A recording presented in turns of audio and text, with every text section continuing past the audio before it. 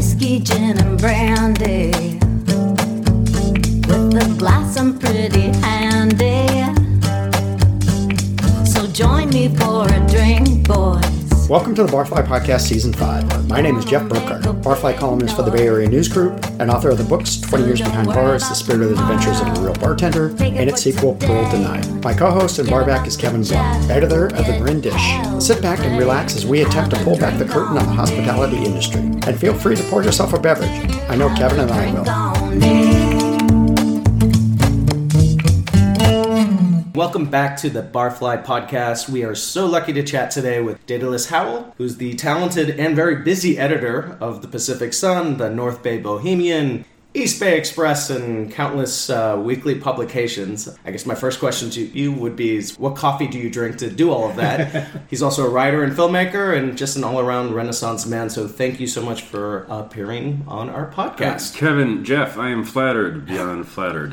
This is wonderful. You know, as a long-time listener, first-time caller, I'm surprised you let me in the door. Because of the bomb I'm about to drop! Yeah. Breaking news, yeah. So, we're delighted to have you, and Jeff and I were talking about, how Pacific Sun really fills quite a niche in Marin County, as opposed to some of the other publications. Since you manage so many publications, like, in terms from like an editorial standpoint, what's your goal in setting yourself apart from those other publications? And then second question is, how do you manage the voices of those publications in multiple counties? That's a great question, man, because every county, as you guys know, they're all very distinct from one another. Sure. They're siblings, but they have different hair color. They are schizoid in their own way and aberrant in others, and fascinating. And Marin in particular is fascinating, especially when it comes to the Pacific Sun, because it's a legacy paper. It's on its 60th year now. It's the longest running alternative news weekly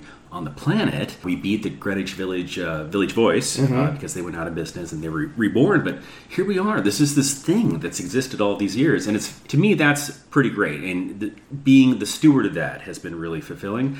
But how do you keep it crunchy? The way that it was designed to be? How do you keep it locked in its post-60s, 70s sort of like high times, right? Because that's what people want. At least that readership, all 6 of them. If we deviate from that, 5 out of those 6 will call us. The 6th one, we're pretty sure might be dead at this point. But the idea is this has to be the alternative voice of Marin County, and that's not difficult to do because there's a lot of voices. Well, no, let me rephrase that. It is difficult to do because there are now many more alternative voices. And Jeff, talking about the Marin IJ, that's the alternative voice to the Chronicle, and that's our big daily metro, and that's always going to be looming over us. And so we're all the alternative voices, but we're the alternative to the alternative. And perhaps the Point Reyes light is the alternative to the alternative that is our alternative. Yes. But maintaining what we do and how we do it comes down to the writers, obviously. And in our case, we're blessed to have Nikki Silverstein, who is vehement about maintaining that Marin thing that the Pacific Sun's always done, which is being a little angry, very voicey, and having an opinion. Having an opinion that skews on the conspiratorial. Yes. To a degree. I'm not saying all the way. Right. It's news. It's real. But the stories that she uncovers and the depth into which she goes with them is extraordinary because she can't stop feeling there's more to the story. Right. There's always another thread to pull, another question to ask, and she does it. And it's great. And we've won tons of awards since she's been on board. It's affirming. Well, and skepticism's missing in a lot of journalism. A lot of it's press release journalism, right? Where it's like the marketing guy sends you something, and then that's pretty much what appears wherever, right? Kevin sends me something, I just print it. Absolutely. Yeah. And I appreciate it. Yeah. And vice versa. Yeah.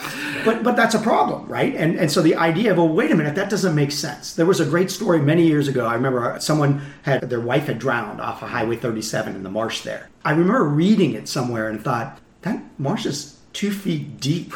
How could someone they were stranded on their jet ski for hours. And I remember reading the story going, that doesn't make any sense. And sure enough, it turned out that the person killed the other person. Yeah. Right? And you realize the original journalist should have pulled on those threads because it didn't read like the truth. Well, it comes down to these newsrooms. I mean, we're often undersupported in terms of resources and that kind of thing. And so they file the story, the job is done, and they do it within the time they've got to do it and all that.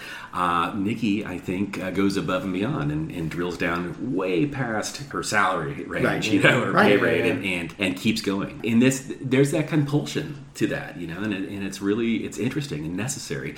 And I'll do one better. It's not just skepticism. You have to be a cynic too. You have to be cynical. You have to say, this is bullshit. It's always been bullshit. It always will be. A skeptic says, this is probably bullshit. Right. Cynic's like, fuck this. It's always bullshit. And I think that's kind of where Nikki's arrived. Right. There used to be a lot more underground papers that did do that. I mean, they not bordering on crazy. They were crazy. And so, but that added to the whole zeitgeist, because even once in a while, the crazy person's right. And so there's that aspect of it too. But again, Kevin and I were talking about this before we went on air, but if you want a deeper political story in Marin County, at this point, the Pacific Sun's what you're going to read, because there's really no bandwidth on some of the other ones. They'll cover the breaking news aspect of it and maybe follow up on it, but that kind of, I'd mentioned the Cinnamon story done by the Point Reyes Light, which won them the Pulitzer. I'm not even sure where that would run nowadays, right? Except in the Pacific Sun. I would love to run that kind of story. In fact, I feel in some ways we do. Maybe not as long form as that, but eventually, maybe. Who knows? Well, Cinnamon's no longer around, just FYI. No, but I'm thinking that kind of thing where you do a deep dive and uncover stuff. That kind of journalism happens often now, I think, by solo acts. People who've gone AWOL from traditional journalism, who've either cashed out or got kicked out or whatever, and they've started a Substack. Kevin will tell you, newsletters are where it's at, right? And I think maybe that's where it lives, if it doesn't live in these legacy alt-weekly print outlets, like ours, of which there's not many left, frankly. Well, and to that point, it's the Bay Guardian and, other public, may it rest in peace. Rolling Stone, for God's sake, was that kind of thing when it first started, right? So why do you think you guys have survived and thrived when others haven't? I think we are really good at managing our costs to a certain degree, and this kind of falls in line with what I see in local restaurants, especially coffee houses and cafes.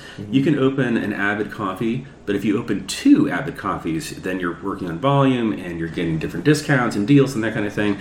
And I've come to the conclusion that you have to create a kind of local chain, which is what I believe our company's done. We've acquired alternative news weeklies, more than one, several of us, dozens really.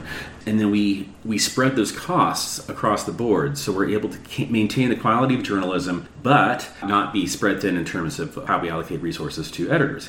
Ergo, I'm the editor of both the Bohemian and the Pacific Sun, and which sounds kind of onerous, but once you understand what they need, you can serve them. Just learn to work fast, man. I know it's a very bizarre answer, I guess, but it's business in the end. That's the business of news. In this case, with alt weeklies, you have to have more than one, because then you're also like hitting an ad base that goes outside of like Marin County. So now we're Marin, Sonoma, Napa County. So that's a stronger sell, right? Sure. I think that's the ad people. The ad people. Yeah. And I'm not on the business side of this. I'm on the editorial side. But in my perception, that's what I believe might be working. But that's also what works with these local chains. It's the exact same idea, And so you're going to hit suppliers. You're gonna use talent crosswise, and you don't have to reinvent the wheel for everything. You can use a model that works in multiple markets. We're just adjusting it a little bit to make sure that it's personalized. That's the best way to put it. Yeah. I grew up reading Pacific Sun back. I think it was the Steve McNamara days. Oh wow! Okay. Yeah, I go way back. You were 4. Yes, prodigy, this kid. Yeah, someone would already. No, never mind. He's pretending to read again. But I remember back then it was a lot of classifieds and personals and massage ads and then they meetups, right? Meetups, and they would do like singles parties and things like that. And obviously, as time went on, things evolved, and you had Craigslist and you had Match.com, and so obviously you have to evolve with the times. Well, have you been part of that process, or? I watched it happen. I remember when Craig Newmark effervesced from the bowels of hell and decided he was going to destroy journalism, print journalism as we knew it, by absorbing the classified arena. And it was. We lost a lot of good papers, because a lot of papers were supported by massage ad and escort services. The back page, especially alt weeklies. And weird era. Looking back, it's like that's what kept us going. But now it's realtors That's a whole other. Sure. Yeah, a lot of realtors. A lot of the new advertising is multi-platform, so it's not just in print, obviously, and it's often tied to events, different kinds of promotions. There's all kinds of new digital real estate that gets bundled, and then using the regional model, which we briefly discussed a second ago, you're buying more territory than you normally, or what you used to buy. You used to buy one ad in the back page, now you buy 20 ads in different papers up and down the coast or whatever. Because business is different now too. It's a lot of it's online. You can't download a massage. Maybe you can, but the... Why are you pointing at me? What have you heard? Well, the thing on the wall, the wrist... Well, never mind. But yeah... I hear it. The other thing is, I mean, I'm very curious about your background. Is how did you get into this? I mean, I know that's sort of like the most generic question. But no. I'm sure a lot of people, when you tell them what you do, they're like, "Wow, that sounds like a really fun, exciting job, and never boring." I wish they did. Yeah, I answered an ad in the back of an alt weekly. Really? Seriously?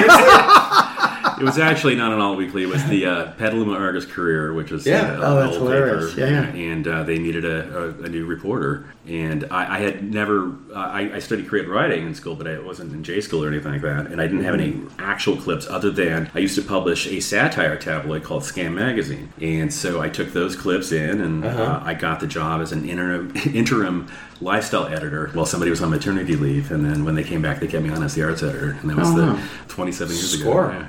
Very, very cool. It was a fun way in. Yeah. Well, and then how do you balance that with, because I know you have other creative pursuits like filmmaking. Are you still doing the satirical writing, or? Oh yeah, I've got a werewolf movie in post right now, so I'm going down to LA to look at a cut. Pretty great. The great thing is, it wasn't great that it happened, but what the result of the pandemic is that it's changed how we approach our work and how we can work. And with newspapers, as long as you get it done and it gets to print, your schedule is a little more dynamic, or my schedule is more dynamic at this point, so I'm able to allot my time and move things around. And you don't have to be in a newsroom from 9 to 5, and you can, as long as you get the job done. Absolutely. We've divested of all real estate. Yeah. I was at the Pacific Sun headquarters, which is, a co-working space downtown Santa Fe. It's a mailbox. And I remember when I was in Mill Valley next to or Sweetwater. The IJ just got a new space again, right? For a while there. It was all online, yeah. Oh, no So way. Again, it's the same sort of thing, right? But you start to realize, why do we need to go to the office? Yeah. Like, what's there that we can't access from our home computer, right? And so it is funny because people ask me, have you seen so-and-so at the IJ? I'm like, no, I haven't. And as you know, as a writer, your work life and other creative pursuits all kind of feather together. So I just do what I do as I do it, and I think that's the only way to get it done. When we shot the last movie, I did say I'm going to take off a month to do this. I ended up working anyway because there's so much downtime in set. I'm like, I may as well file the story or change that headline, and it was seamless. Frankly, I mean, it's weird. Yeah. I wonder if I'm doing the job right. Right. Maybe the movie sucks. I don't know. We'll figure it out. Well, I'll find out. Yeah. Well, you're right. You can, I filed stories from all over the world, right? Because it doesn't really matter where it comes from, right? Yeah. Your editor's going to see it, and who knows? Right? And at what time too? I mean, as long as it's before they need it, right, or when they need it. And that is the great thing, is that it's not relegated to time. So it's not an East Coast, West Coast thing, or European or Asian or whatever. Yeah. You can do it anytime. In the middle of the night, you can do it, and then someone will pick it up and edit it and drop it back in, and that's that. And I'll add to that, mobile. I cannot tell you how much work I do on my phone. It's incredible. It's almost 95% at this point. Really? Managing not just the files and stuff and all that usual stuff, but the writing, composition, communication, everything that has to do with anything I do I can typically do it on my phone, and often do. So that's amazing. The phone, which I never thought I would do. I mean, I type more with my thumbs, it feels like, at this point. You give me a laptop, Kevin, I could... I did it. I tapped the table. I'm sorry. I'm a hunter pecker. I know how that works, right? It's one of the fastest hunting pecker you'll ever see, but it's maybe I should watch out for it. Watch out. Fast. Really, I haven't touched typing all my life. I amaze myself, as you can imagine. I'll be typing and not even paying attention, and turn around and realize, I've written something. Yes. Yeah. Well, I'm thinking about something else. Crazy how we can multitask now. I'm sure we're all done to death talking about the pandemic, but how do you be an editor? Because oftentimes, like with the Bohemian and Pacific Sun, you guys are a great resource for... You're an entertainment guide. Here's where to go. Like, here's what's going on around town. How did you guys adjust to that during the pandemic when nobody could host anything? We had this crazy printing error that occurred one day where we were trying to make a statement about empty theaters and that kind of thing, live performances. And for whatever reason, I'm not sure if it was a plating issue or a file got corrupted. It said the Bohemian, and then there was a picture of an empty theater, like empty seats, and there was supposed to be this headline all about, the end of performances, we know, whatever. But that didn't make it on there. So it was just the Bohemian and this empty theater. And it was like the best cover ever. Award-winning, right? There was nothing more to say. Like, right. This is it. This is the story. And so those were tough times. And I really miss our arts editor. Never came back. Right. So it's like, drop the mic. That was done. Yeah. And so there was that bit of a contraction like that because there was nothing to report on. And we just kept going. We never stopped. We never ceased publication. That's amazing. Did not miss one paper. And we actually bought a paper at the tail end of the pandemic. We bought the Healdsburg Tribune, which had been printing since, 1875 or something like that. They were tanking. They published their last issue. We swooped in, picked up everything, and came out the following week with a new issue. Wow. So it's like our last issue. Actually, we're back. Yeah. Never stopped. What are you talking about leaving? Wait. It's the same. Nothing to see here. Yeah. The big kudos for you guys, I think, of course, is the best of thing, too. What a genius idea that was. And now everyone, of course, does it. It's one of those things where you can be more successful, perhaps, than you wanted to be. But that's still it was a great idea. It's still a great idea.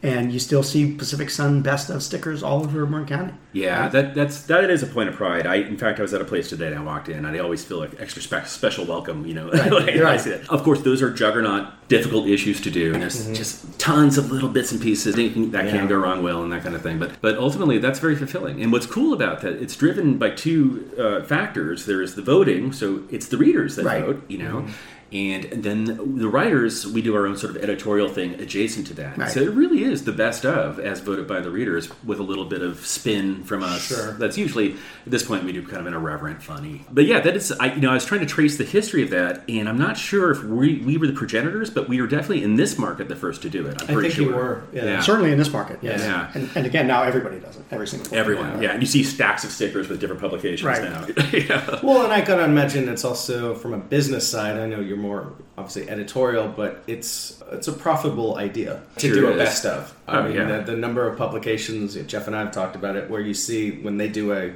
best of Marin or best of whatever, and then you also see an ad from one of the people who won on the adjacent page. You're like, oh, okay, all right, got that. It gets better than that, man. So there's this service I've noticed that gets plugged into our best of situation. I'm not sure what the licensing is or how it works, but you'll see the adjacent ad next to the winning, the accolade, and then if you go to that place of business, you'll often see a framed plaque with the editorial pasted in there, and that's some company that does that. Like, hey, heard you won a best of. Yeah. Congratulations. For $200, you can get exactly.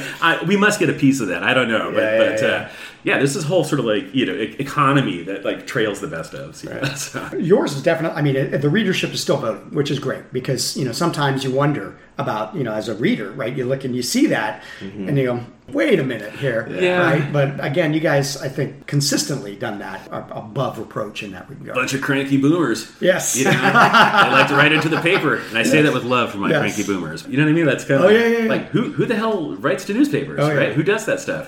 People who believe in shit. Preaching to the choir, my friend, right? People who really want to fucking participate. And those are people who are invaluable, My pat answer is, thank you for the nice note.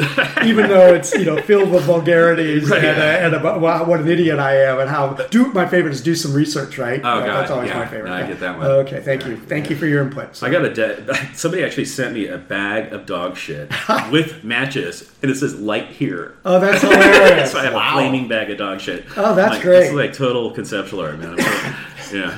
Shout out, who you are. Wow. God bless the initiative.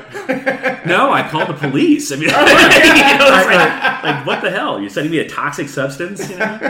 There's a great Harlan Ellison story about him doing that to an editor, sending a dead gopher by the slowest mail possible. So that by the time it arrived, it was fully ripe. But that's how you end up in jail. There's a difference between discourse and then sending things that you can't send through the mail. No, right? that are technically like toxic substances. Not technically. I think in every sense, right? Absolutely. Thank God for email. When I play now you just get a poop emoji. That's it. I'm like, all right, I get your point. Oh, good, you're getting those. Because I was worried because I never hear back when I send them. Like, Marin dish. Done. Delete. So don't worry about tomorrow. Take it for today. Please join us next time when we welcome Larry and Michael Mindell of Sausalito's Poggio, Copita, and Gastronomics. My name is Jeff Burkhart. Thanks for listening. Have a drink on